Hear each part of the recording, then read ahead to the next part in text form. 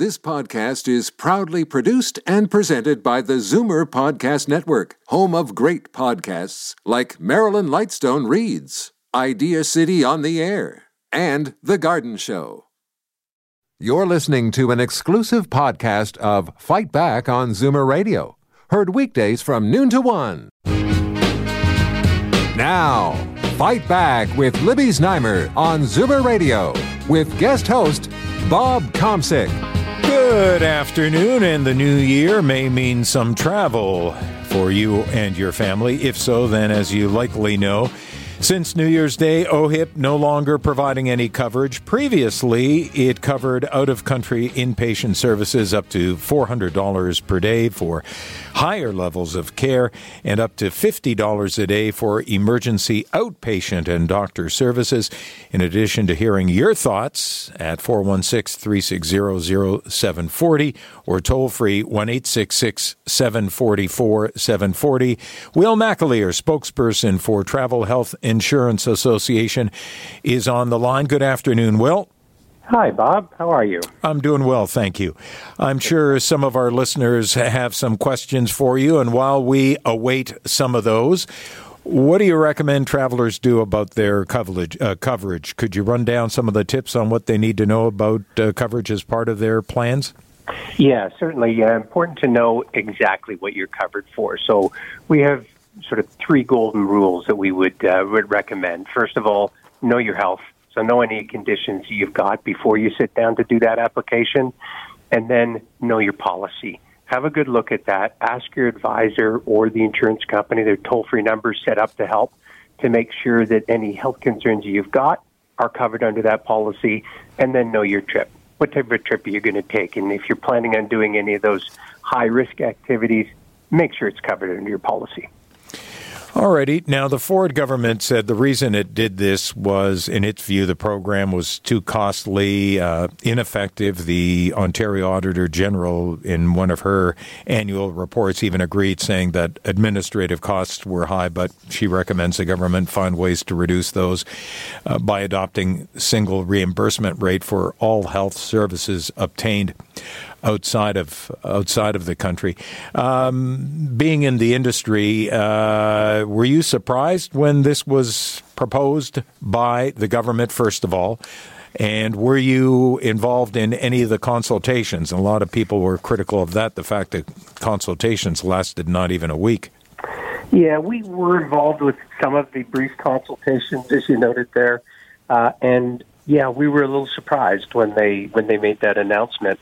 But that said, upon reflection, when you look at it, if Ontarians are really depending upon the coverage provided under OHIP for their travel insurance, that's when disappointment really does happen based on those small amounts of reimbursement, as you mentioned. Now, Marissa Lennox from Zoomer, the Zoomers advocacy group CARP, was on our show yesterday, and this was one of the things that the panel that she was on discussed.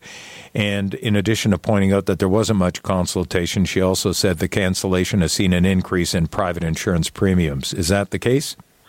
Yeah, we haven't seen that from our members. When you take a look at it, if you look on average, about 5% or so of reimbursement. When you take a look at it, really, from our members, the insurers that are represented there, they make up their rates pretty much once a year, and as a result, it'll take a while to have it work through the system.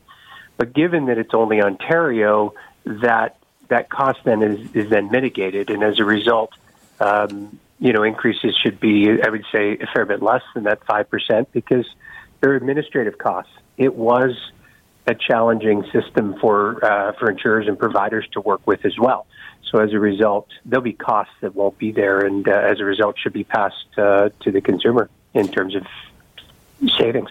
Now, you talk about their costs to providers as well. So what about in terms of the recommendation from the Provincial Auditor General that have a single reimbursement rate for all health services obtained outside of Canada, as opposed to just, pulling the plug? It certainly would allow for a more expeditious approach to handling those cases. But at that point, where do you set that? And do you set it for outpatient treatments? You just put a flat $50? It'd be interesting to see some of those types of solutions put forward. But at this point, just looking at what they've done, it appears to have been decided. Yes, it does. But then, there was the Auditor General saying, one way to deal with the high costs would be to just come up with this single rate, and then you wouldn't have to be concerned about the providers and the costs to them, and obviously a lot of the uncertainty as far as travelers not sure just what coverage there was. It depended what it was and how much and everything else, and on one's personal situation. So the fact that there was not enough consultation this time around, only went like 6 days or so, to discuss maybe moving forward what the price could possibly be, this flat rate. That might be something to consider. As you pointed out, though, it seems the government has taken its stance and is entrenched for now. And the reason I say now, Will, we've seen them in other areas as far as policies backtrack a bit. And I even suggested yesterday there's a possibility they just might. But again, that's clearly merely speculation on my part. I have no inside knowledge to that. So in case anyone gets their hopes up, that's merely me blue skying there and just kind of spitballing, as it were. Yeah, and look, we'd certainly be willing to work with them should they want to come back and consult a little bit. But knowing that they've put that decision off now once, and then the January 1st date was the second of the dates that we had heard about. That might be hopeful thinking. But hey, look, if they want to do that, I know we'd certainly be pleased to sit down and talk with them about it. So I guess what you're saying in another way is you hear the barn door kind of slamming behind you. Is that it? I think once they came with the second date, that's they were pretty clear with what they had said, based on a lot of those costs of administration. And as I mentioned, our industry felt that, because it was rather onerous to get those rather small amounts back from OHIP. 416-360-0740 or toll-free 1-866-740-4740. And even though our guest, Will McAleer of the Travel Health Insurance Association, ran down a few recommendations and tips, if you have some travel plans, be it in the near future or further down the road with these, with the new program, or the lack of the old program, and under this new rule that the government has come up with, basically pulling the plug on the coverage for medical insurance outside of the country, you might have some questions despite the recommendations from our guests. So if you have something you'd like to know about your trip specifically, maybe you've got something in the works right now, give us a call. Here's your opportunity. Will's going to be with us for a few minutes longer. 416-360-0740 or toll free 1-866-744-740. Now, when CARP's Marissa Lennox was on yesterday, she had indicated how a lot of members of the Zoomers advocacy group had expressed concern over the fact that the cancellation of the outside of country coverage, what it was doing to their premiums, and they were saying that their premiums they've noticed have gone up, and they fear that this is going to really ground some of their travel plans. So have you heard anything maybe from your members about CARP members possibly complaining about what's been done here? No, I haven't heard that, but it certainly does underscore the need to make sure that you're shopping around, but start with getting that coverage that fits the need, and then move on to the premium, right? And trying to find the best cost. But no, we haven't heard of really many of the members, if any of the members, quite frankly, having moved rates at this point. And some of those numbers that I've heard thrown around seemed a little high. So I think that just once again underscores the need to make sure that you're shopping around to get the best of the deals.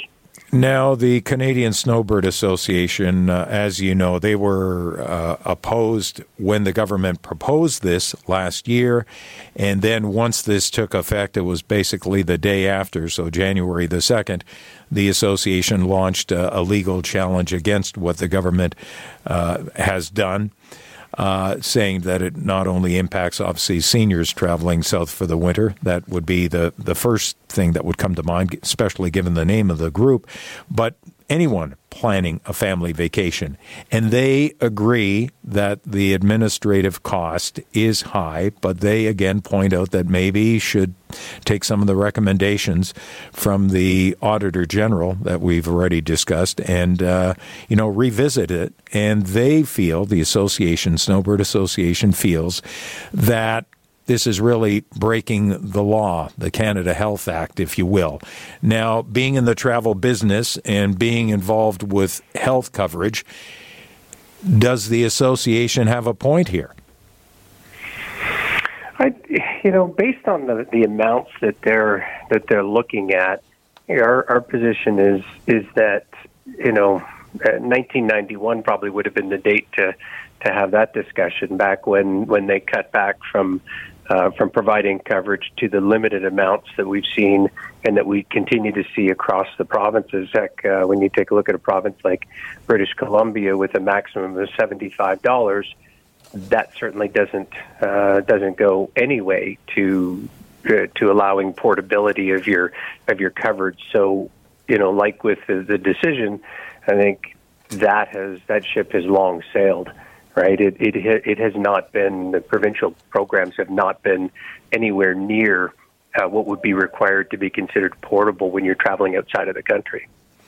Okay, then, recapping. Number one, know your personal health. Secondly, know your insurance policy. Thirdly, know the type of vacation you're going on and get the proper coverage for that vacation, especially in light of the decision by the Ford government to no longer have OHIP provide any coverage if you're traveling outside of the country. Does that basically wrap it up?